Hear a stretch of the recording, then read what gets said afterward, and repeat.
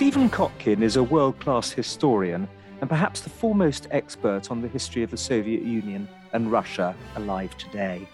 So that's what we spoke about: Joseph Stalin, Russian history, the way it's viewed in the West, and of course Vladimir Putin and his invasion of Ukraine.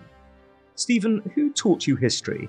And when do you remember thinking that you'd like to be an historian? Yes, well, that question is slightly involved because I went to university in the sciences, but I was unable to endure the sight of blood in the medical school, and my medical career ended with very high grades, but in my own vomit on the floor of the operating room in the University of Rochester Hospital as a sophomore. Is that literally true? Yes, it is. Wow. I was in organic chemistry, did really well, and was admitted to a molecular biology class which had a fieldwork component at the hospital. And then at the end of my sophomore year, I was supposed to be admitted into medical school in a special program. University of Rochester, where I went for my undergraduate degree, had an admission to medical school early. But the operation, which was a right carotid artery scrape, because we didn't have Lipitor yet. And so to remove the plaque from the arteries, you actually had to open up the jugular and clean it out. And I had never seen anything like that before, and I've never seen anything like that since, and I didn't make it to the restroom. And my medical career ended, and I majored in British poetry. Where there's not that much blood. But you wound up writing the biography of the man of blood, Joseph Stalin.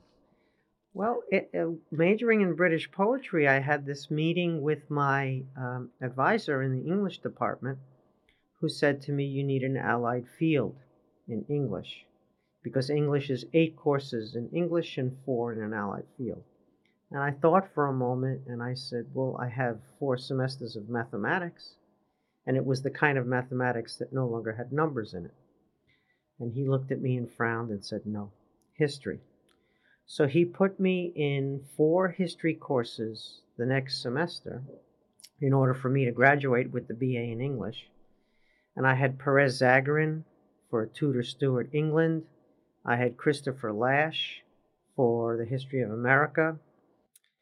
And I had Eugene Genovese for the rise of capitalism, and a 4th one that was less memorable. And I ended up double majoring in history and going to graduate school for history rather than English, but not in Russian history. When did that come into your life? That was my 3rd year of the PhD program at Berkeley, when I was kind of floundering for an advisor. I started in French history. Everyone had a goatee and drank a lot of coffee. I've never had a cup of coffee in my life. Neither have I, actually, funny And enough. I don't have facial hair. And I'm also not favorably disposed towards leftist revolution, so I didn't fit. As a result of which, I abandoned French history for Habsburg history. But the advisor for Habsburg history, after I had learned Czech in order to impress him, told me he doesn't take PhD students. And so that was a bit of a dilemma. And the short answer is Martin Malia, the great historian of intellectual history, was at Berkeley, and I gravitated towards him and started learning the Russian language. And then Michel Foucault also had an influence on me, the French philosopher, who told me it would be interesting to apply his ideas to the study of Stalinism. So I ended up crazily beginning to learn Russian 3rd year of the PhD program instead of taking my exams, which I put off. And I had a crash course in Russian. And 4 years later, I was an assistant professor of Russian history at Princeton University. And Martin Malia, who you mentioned, argued in his book The Soviet Tragedy in 1994 that because of the Soviet system's need for political and economic totalitarian control, it couldn't tap the full reservoir of human potential, regardless of the propaganda and ideology claiming that it could. How do you feel that that theory has stood up in the past quarter century? I think we've come to understand that totalitarianism, not in the straw man version, but in the sophisticated version, is a very powerful theory. And it's also a very powerful analytical concept in our response to such regimes. So I think Malia won that debate. Mostly what you see is a Friedrich Brzezinski simplistic straw man version of totalitarianism, which you can then smell the straw burning on the page as they are getting ready to undo that theory. They portray it as simplistic and idiotic, which it was, unfortunately, in their version, and then they think they're done with it. But Malia's version, Jan Gross's version especially, which came a little bit later, was absolutely spectacular, and that's the version that I believe I helped advance and adhere to this day. Tell us about Paul Gregory's Soviet Archives workshop here at Hoover. What did the opening of the Russian archives after the fall of communism tell us about Stalin that we didn't know already? So Robert Conquest got most of this right. He was here at the Hoover Institution for decades, as you know. Great man. He wrote the most important books, really, already in the 60s. He later became an advisor to Prime Minister Thatcher, as you know. He wrote poetry. Conquest got the system more or less right. It's not like we got into the archives and we discovered, oh my word, it turns out it's a constitutional rule of law order. Turns out there's separation of powers and freedom and civil liberties and protection of private property. We got it all wrong.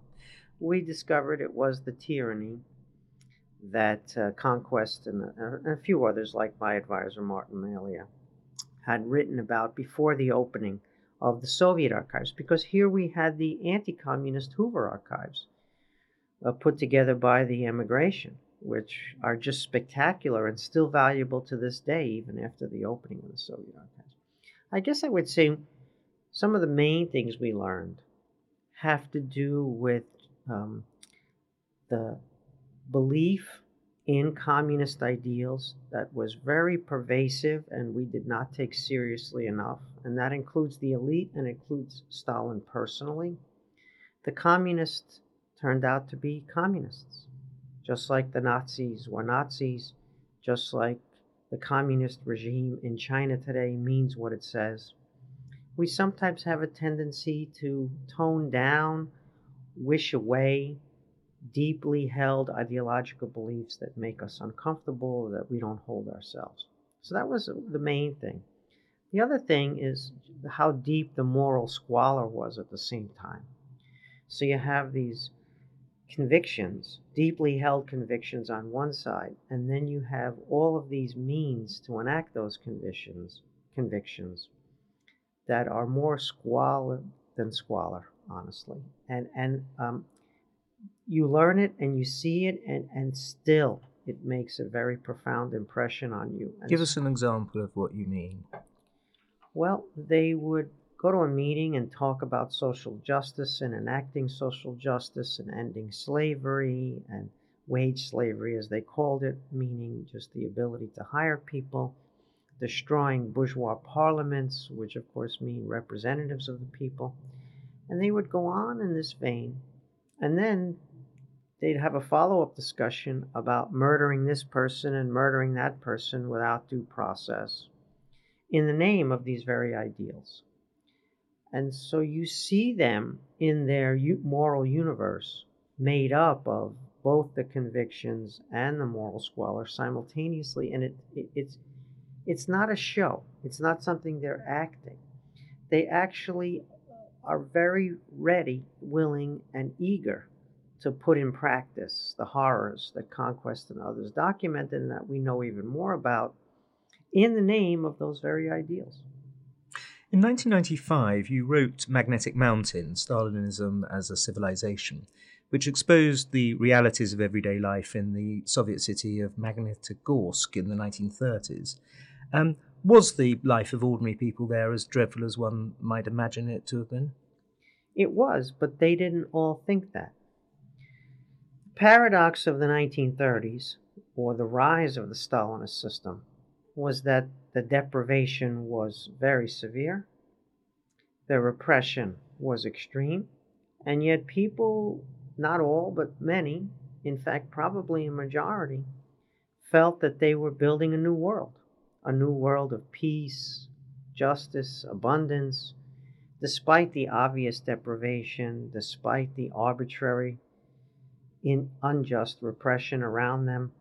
They were willing to suspend, as it were, the disbelief in the reality that they were seeing in order to believe in or hope for this radiant future that they were supposedly building. Remember, they were young.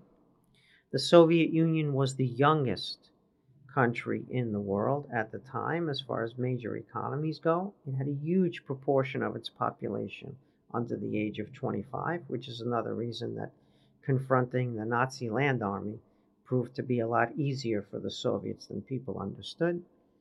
But these young people, instead of having mundane lives, instead of waiting to climb the ladder forever in career terms, they were building this new world. And so you screw in a bolt or a rivet, and it's not just a bolt or a rivet, but it's a strike against the international bourgeoisie. And so this mundane activity suddenly becomes world historical. And of course, you're bathed completely in all of the propaganda about who you are and what you're doing and building this new world. And despite everything they saw going on around them, which could have led to doubts, many of them believed all through the end of their life. Lev Kopolev is the best example. Your listeners would enjoy his Education of a True Believer, which is probably the single best book to understand the phenomenon of the rise of Stalinism that I described in Magnetic Mountain. Give us that surname again while I note it down. Lev Kopolev, who was a Germanist and forced into emigration like Solzhenitsyn.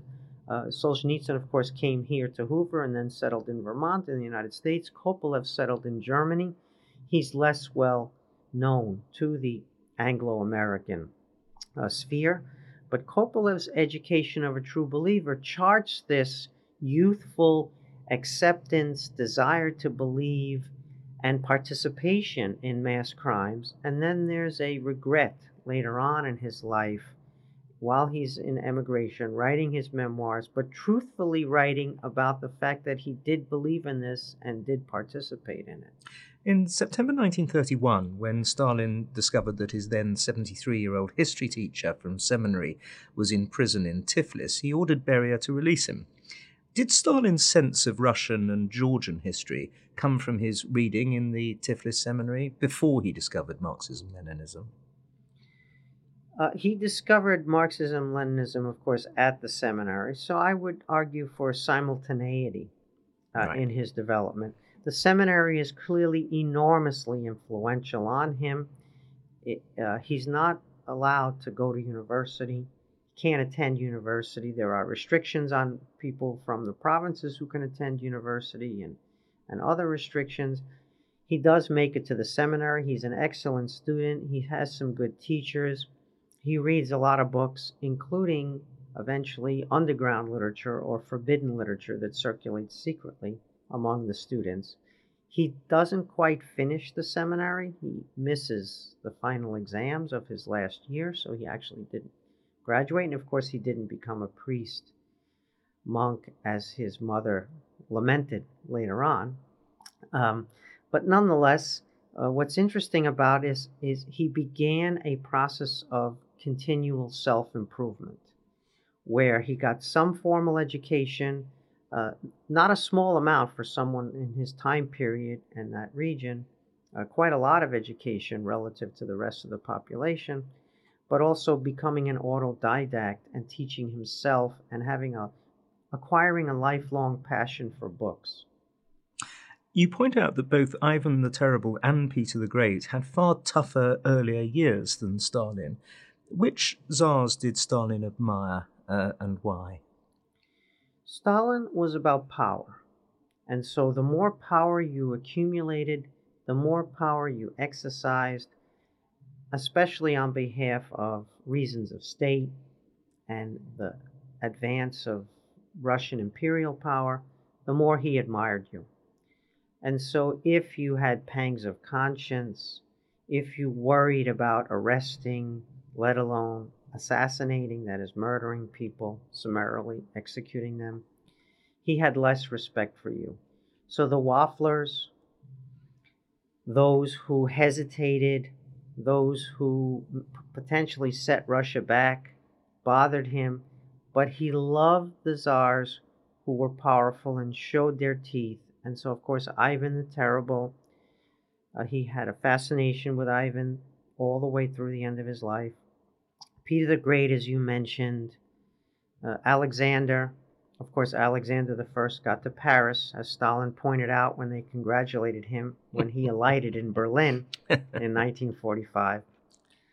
And as well, though, we should remember that there were monarchs or shahs of the Persian Empire, of medieval Georgia, and he was very familiar with that history as well, and he admired many of those figures who would be less well known to your listeners. Did he admire Catherine the Great for the extension of the empire under her? Yes, of course he did.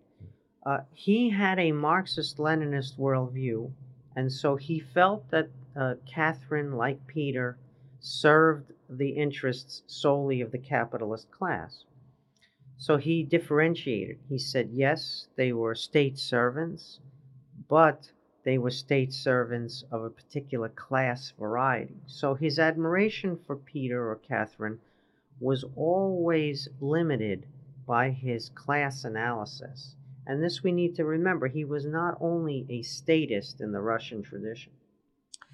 You write of Stalin having, quote, an uncanny fusion of Marxist convictions and great power sensibilities, of sociopathic tendencies and exceptional diligence and resolve.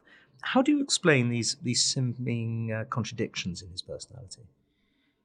Most people are not flat characters, but they're round characters, as E.M. Forster once famously described the characters in a good novel, round as opposed to flat.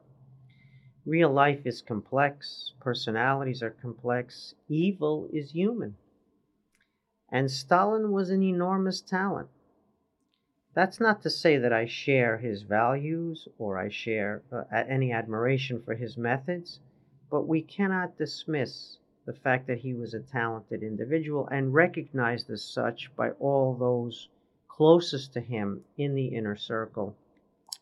Well, let's remember he resigned half a dozen times in the 1920s, either orally or in writing. And every single time, the rest of the leadership, the rest of the people in the Central Committee rose up and declined to accept his resignation. If they had perceived that he was a threat to them personally or that he was incapable of carrying that state on his back, they would have gladly accepted his resignation.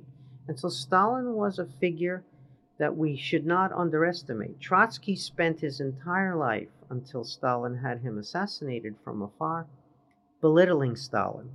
And too much of the Trotsky viewpoint on Stalin has entered the literature and entered our consciousness, that Stalin could never have been an intellectual of the class of Trotsky.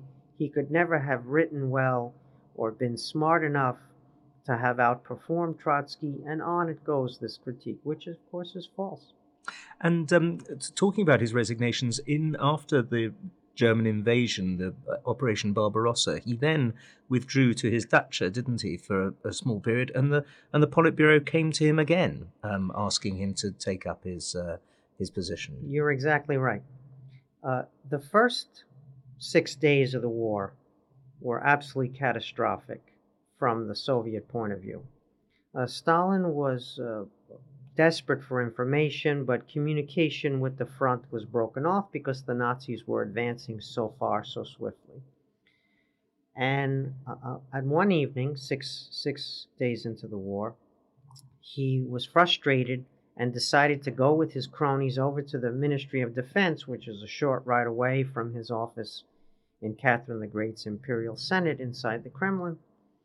And he drove over there, and it turned out he discovered that the German army was on the eastern side of Minsk, which meant Minsk had fallen, and of course, Minsk, Smolensk, Moscow, that's the road right to the Soviet capital, and it was the least defended road compared to the fact that the bulk of the Red Army was in the south defending Ukraine because that's what they imagined Hitler would prioritize, and that's what German disinformation suggested they would prioritize.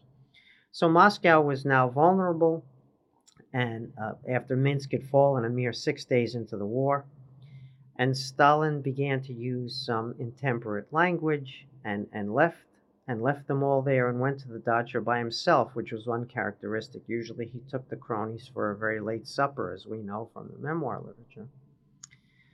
And then he didn't come to work the next day, and he was the whole system. So not having him at any time, let alone during the invasion, was paralyzing for the regime. And they got up the gumption to go visit him at his dacha and beg him to return to work, which they did do and which he did do. But there was this short period, it was a weekend, Saturday and Sunday, a short period when he was absent without leave, as they say in military terms. But instead of, at that point, blaming him for the catastrophe, not scapegoating him, because that would be the wrong word, but blaming him because he was in fact responsible, and instead of one of the others suggesting they should take over, either because they were ambitious or more capable, they felt lost, completely lost without him.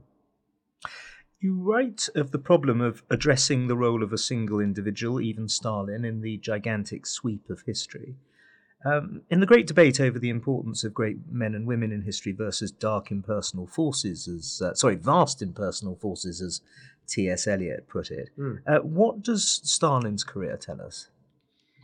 Well, the entire international system in Stalin's day rested on the labor of peasants, of farmers, right, cultivating the land. Without that labor, and we're talking hundreds of millions of people going out into the fields every morning at dawn or slightly before, and working really all day until dusk. Without that labor, there was no international system. They produced the grain harvest that fed people and that also in international commodity markets paid for all the military goods and other things that one could exchange commodity exports for. But their ability to engage in collective action is severely limited. They live separated from each other in villages. They have a hard time communicating from one village to the next, let alone across vast spaces. But at the apex of this international system, there are a handful of people who have enormous levers of power. And despite being a single person or a handful of people, if they're in a coalition, can leverage the system in a way that those millions and hundreds of millions of people who actually make up the system and support it and pay for it could never do. And so it's not a prejudice to do something called great man history, not great in the sense of morally great, but great in the sense of enormous leverage on the system. We know this from your work on Churchill or on Napoleon, and one could mention many other people in this. So it's very important to understand where that leverage comes from, so the structural nature of the leverage, but it's also crucial to understand the agency that they exercised in those colossal structures. You write of Stalin that he offers little help in getting to the bottom of his character and decision-making. In 1953, he was called the most famous and at the same time the most unknown person in the world.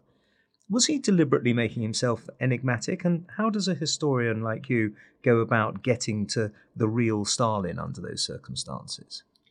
Well, the real Stalin is his life work, which is this accumulation and exercise of power over life and death, over hundreds of millions of people. That's real, and that's who Stalin was. And he became Stalin in the process of acquiring that power and exercising it. He didn't become Stalin because of how he was treated by his mother and father, or by his teachers in school, or by any other major events in his childhood. He became Stalin because he was in a position of absolute power for decades in a major country, and in a major country that had the ambitions to be in the first rank of powers, but didn't have the capabilities necessarily. and resorted, as they always do in Russia, to coercion to try to manage or make up the gap with the West. That's how he became Stalin, and that's the real Stalin. But then if you're talking about what we might call his innermost thoughts, did he have pangs of conscience? How did he understand the fact that he was accusing all these people of participating in treason and conspiracies, which on the face of it was just improbable? And so that's the Stalin that remains enigmatic for us, right? The one where it looks like an intelligent person, quote, could not believe all of this, unquote. And yet, evidently, Stalin was persuaded of conspiracies that you and I would dismiss out of hand. And so we have to look at the world from his point of view, less from ours. But even then, we have trouble because there's so much of the propaganda, both pro and anti-Stalin, that got in the way. And so few of his minions survived to write about it. And of course, Stalin, unlike Hitler, never delivered those recorded table talks. In the first volume of your Stalin biography, Paradoxes of Power, you made the controversial but convincing case that Lenin's famous testament, or you call his so-called testament, had in fact been written by his wife after his stroke. Would you like to give us some background to this and explain the significance and the consequences of it? Lenin was ill much earlier than we understand. He was ill already in 1921, a mere 4 years into the revolution. It looks like he had some congenital problems, neurological problems. And he had his first stroke in 1922. In fact, he promoted Stalin to general secretary of the party in April of 1922. Lenin expressly created that position, general secretary of the Communist Party, for Stalin. We have that document in Lenin's hand. And the next month, Lenin had a major stroke. It was the first of a series of 4 major strokes. And he lost the ability to write and the ability to speak for a time. And it came back, it went away again with the next stroke. And so Lenin was more or less incapacitated over the last 2 years of his life, a little bit less. Spring 1922 through January 1924 when he passed away. And Lenin's incapacitation raised the issue of a successor for Lenin, which no one had thought about or discussed prior to the major first stroke in the spring of 1922, because Lenin was the recognized leader, whatever title he had. He was not general secretary of the party. Lenin was the head of the government, what we would call the prime minister in functional terms, in our terms, but obviously had a different name, a revolutionary name. But as the prime minister, he nonetheless exercised complete authority over everything, Lenin's decisions. And so once it became clear that Lenin was not coming back, and those who saw him at his dacha in Gorky convalescing with the doctors around and his wife, Krupskaya, and the secretaries understood this rather clearly because of the condition Lenin was in. The issue of successor became acute. Stalin was already general secretary of the party, so he had already succeeded Lenin. He was in the main position of power. He controlled the secret ciphers. He controlled the embassies abroad. He controlled the military, the secret police, and of course the Communist Party as general secretary. So Stalin had all the levers of power in his hand. Lenin didn't intend to make Stalin his successor. He intended to make Stalin his right-hand man while Lenin continued in power. But the stroke, obviously 6 weeks after creating that general secretary position, changed the game. And others began to agitate mostly against Trotsky, who was detested by everyone who knew him. And this also played into Stalin's hand. But all of a sudden, a document appeared, which was supposedly Lenin's dictation. And this document became known as Lenin's last will and testament, or his political testament. And it came in a couple of varieties. including a kind of codicil or a second piece, which called for Stalin's removal as general secretary. But at the same time, the documents from the doctors indicate that Lenin couldn't really speak. He spoke in sort of gibberish, childlike sounds and grunts. And so the suspicion is that Krupskaya, who didn't like Stalin and didn't want Stalin to succeed Lenin, was a party to concocting or interpreting, if you prefer, Lenin's wishes at this time. We don't actually have dictation from Lenin in the hand of one of his secretaries, which we have for other documents late in life, where he would speak and the secretaries would write it down in dictation and then type it up. All we have is a typescript without the dictation. So I think the burden is on those people who believe the testament is real to demonstrate that it is real, because it doesn't look like it's the case. You say that Trotsky was detested. Was this because of anti-Semitism or his acid wit or his politics or something else? The other Jews in the regime detested Trotsky. Kamenev and Zinoviev, both of whom were also Jewish, detested Trotsky. To know Trotsky was to detest him. Right. In 2017, in the Wall Street Journal, you wrote, "Though communism has killed huge numbers of people intentionally, even more of its victims have died from starvation as a result of its cruel projects of social engineering." You put the numbers of deaths from communism at 65 million people between 1917 and 2017. Under those murderous circumstances, Stephen, why are there still people in American, British and European universities who still propagate Marxism, Leninism, Trotskyism, Maoism and various other offshoots of this political philosophy? Well, you'd have to ask them. What do you suspect? I think that here we would want to introduce the concept of perverse and unintended consequences, which is also a synonym for history. People believe that their intentions are pure and that the outcome is necessary for the survival of the human race. For example, it's existential. And so if you just try harder, if you just exhort more, if you just do it better the next time, you'll get to that paradise on earth that you didn't get to the first time or the second time in the case of Mao. And so we have this problem where too much is put on intentions and not enough is put on how those intentions play out in the real world. Green activists today did not intend to destroy the energy transition for a generation. They did that, but that was not their intention. They were the perverse and unintended consequences of their actions and goodwill. And so they'll tell you that we just need to try harder. We need to do it better the second time. We didn't try hard enough. We didn't put enough money into it. We had too many evil malefactors and entrenched interests who prevented us from getting our way. So there's this eternal appeal to let's get another try, let's do it better the next time, rather than let's examine the perverse and unintended consequences. The road to hell is paved with the best intentions. I think that explains a lot of it. We have injustices. There were injustices in Tsarist Russia. That's why Stalin joined the underground.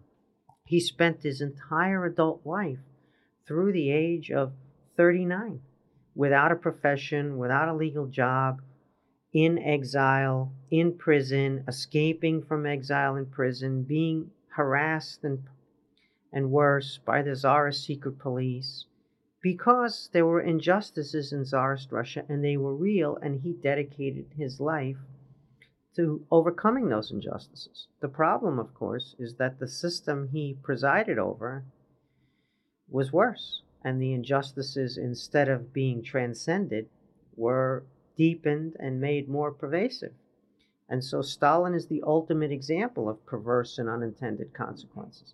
He didn't sacrifice those 39 years without profession, without an income, in poverty, living in Siberian exile, because one day later in life he thought, if I do all this, I'll be able to murder 18 to 20 million people. It was on behalf of these ideals, as we were discussing earlier, but the perverse and unintended consequences could not have been more profound.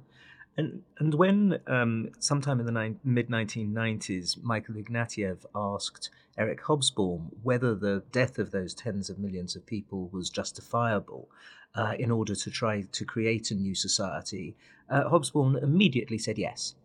The doesn't the the very fact that trying to get to that new society lead to so many deaths in and of itself obviate any good that society might finally have? You cannot get to freedom, abundance, and peace. You cannot get to happiness through murder. There's just no way that those kinds of methods can get you to those kinds of aims or those goals and intentions. And so, yes, the handwriting is on the wall. In fact, Mao Zedong saw everything that happened in the Soviet Union, the famines, the mass deaths, the whole story. And he did it again. And he did it again on purpose. He didn't say, oh, I'll do it better my time because I'll be more careful, I'll be smarter.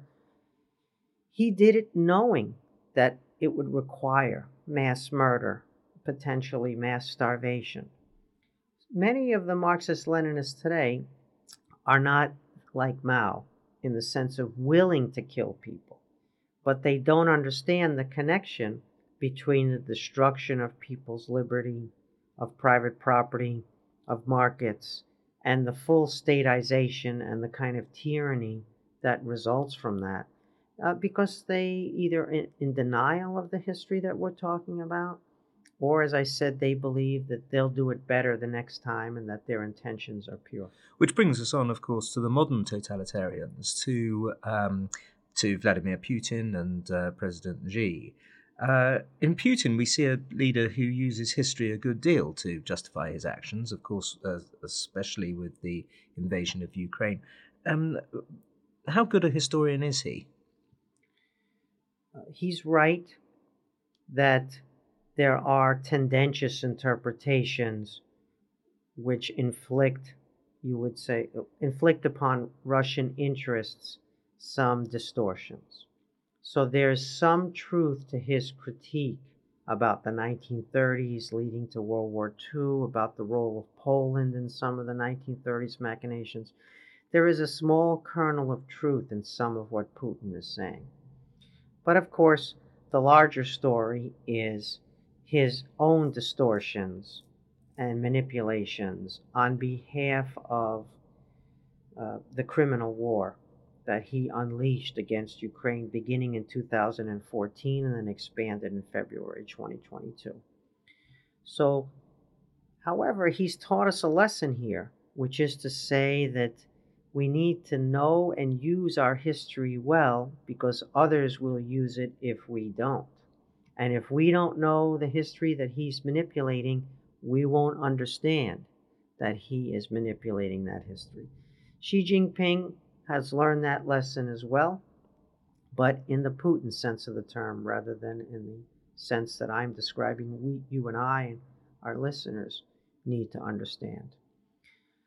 Xi Jinping certainly is manipulating history like Putin in the sense that Deng Xiaoping is almost, not quite, but almost being erased from Chinese history. Deng was the culmination of Chinese history and certainly Communist Party history until recently. And now Deng is being reduced, if not forgotten. Mao remains elevated because without Mao you wouldn't have that system, so you can't eliminate Mao and keep the system very easily the way you can try to de-Stalinize but keep Lenin in the Soviet case. And Xi's elevation of himself on a level with Mao right before our eyes let's put it this way, we should understand the connection between those manipulations of history and his alteration of the status quo in East Asia and beyond right now as you and I speak with the aggressions against Taiwan, right? That are unfolding and could get worse over the next several days. There's a question that I ask two questions that I ask all of my interviewees. What history book or biography are you reading at the moment? I read a lot of books on China. I spend at least half of my time reading books on China and have done so for the past 2 decades. My current favorite, that I read not long ago, is Eric Schwartzel's book on Hollywood and China, which is just an unbelievably well-reported, exacting story about how Hollywood is doing China's bidding in the propaganda war against the West. During the Cold War, we supported a number of cultural organizations, some clandestinely, to get the West's message out against their propaganda. What we see now is big money supporting Chinese propaganda in Hollywood. Richard Gere hasn't had a part in a major Hollywood movie since 2012, which happens to be the time when he began to support Tibet and Tibet's cause politically against the Chinese regime.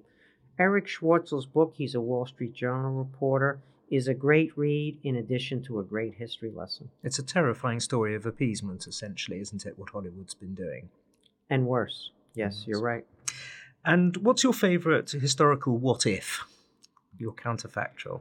Well, that's a very hard one to answer, Andrew, because I have so many. Had Lenin, had the would-be assassin of Lenin in 1918 had better aim and killed him, etc. But let's settle on the Hong Kong one of 1945, which I think is underappreciated. In 1945, as you know, the United States quickly issued a proclamation about which areas under Japanese control would surrender to whom. The Japanese surrender took the Americans by surprise, even though the Americans had dropped the 2 atomic bombs and had been hoping the Japanese would surrender. And they were very hurried in this proclamation. And they declared that Hong Kong, under Japanese control, that the Japanese would surrender there to Chiang Kai-shek, the nationalist government of China. But the British would have none of that. And they insisted that they would return to Hong Kong. And the Americans were forced eventually to accept this. They tried to compromise. The British rejected even the compromise and took Hong Kong back themselves. And as a result, Hong Kong became, under British rule, a major international financial center with the rule of law that was largely responsible for the Chinese communist economic miracle. Had the Chinese communist regime inherited Hong Kong from Chiang Kai-shek in 1949 when Mao took over the whole country, there would have been no British Hong Kong, no international financial center with the rule of law, no gigantic mechanism to direct foreign direct investment into mainland China on market principles rather than communist principles, and we would not be facing the China that we're facing today. So that's a pivotal moment. You're blaming it on the British. Of course, it was British from 1898 to 1941. So we had it. I think it's perfectly understandable that Churchill would have wanted it back after 43 years of uninterrupted British control. I'm not blaming anyone, Andrew. I'm only suggesting. It sounds a bit like you are, Stephen. I'm only suggesting that that's as big a what if today as I can find among the many that I'd like to talk about. And of course, Britain by treaty turned Hong Kong over to the communists in 1997. Well, we had a 199-year lease on it. We didn't have much say, unfortunately. And the result has been that the communist regime in Beijing has been willing to damage and potentially destroy this international financial center with the rule of law for purely political purposes and damage this great asset that they were handed on a silver platter by the British, unfortunately. And so I think that is a big what if, Andrew, but I'll leave who's to blame to you and your subsequent guests. You are kind. Stephen Kotkin, thank you very much indeed. Oh, thank you for the opportunity to be here.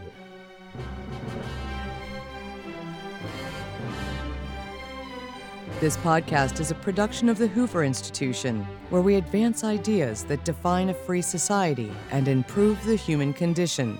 For more information about our work, or to listen to more of our podcast or watch our videos, please visit hoover.org.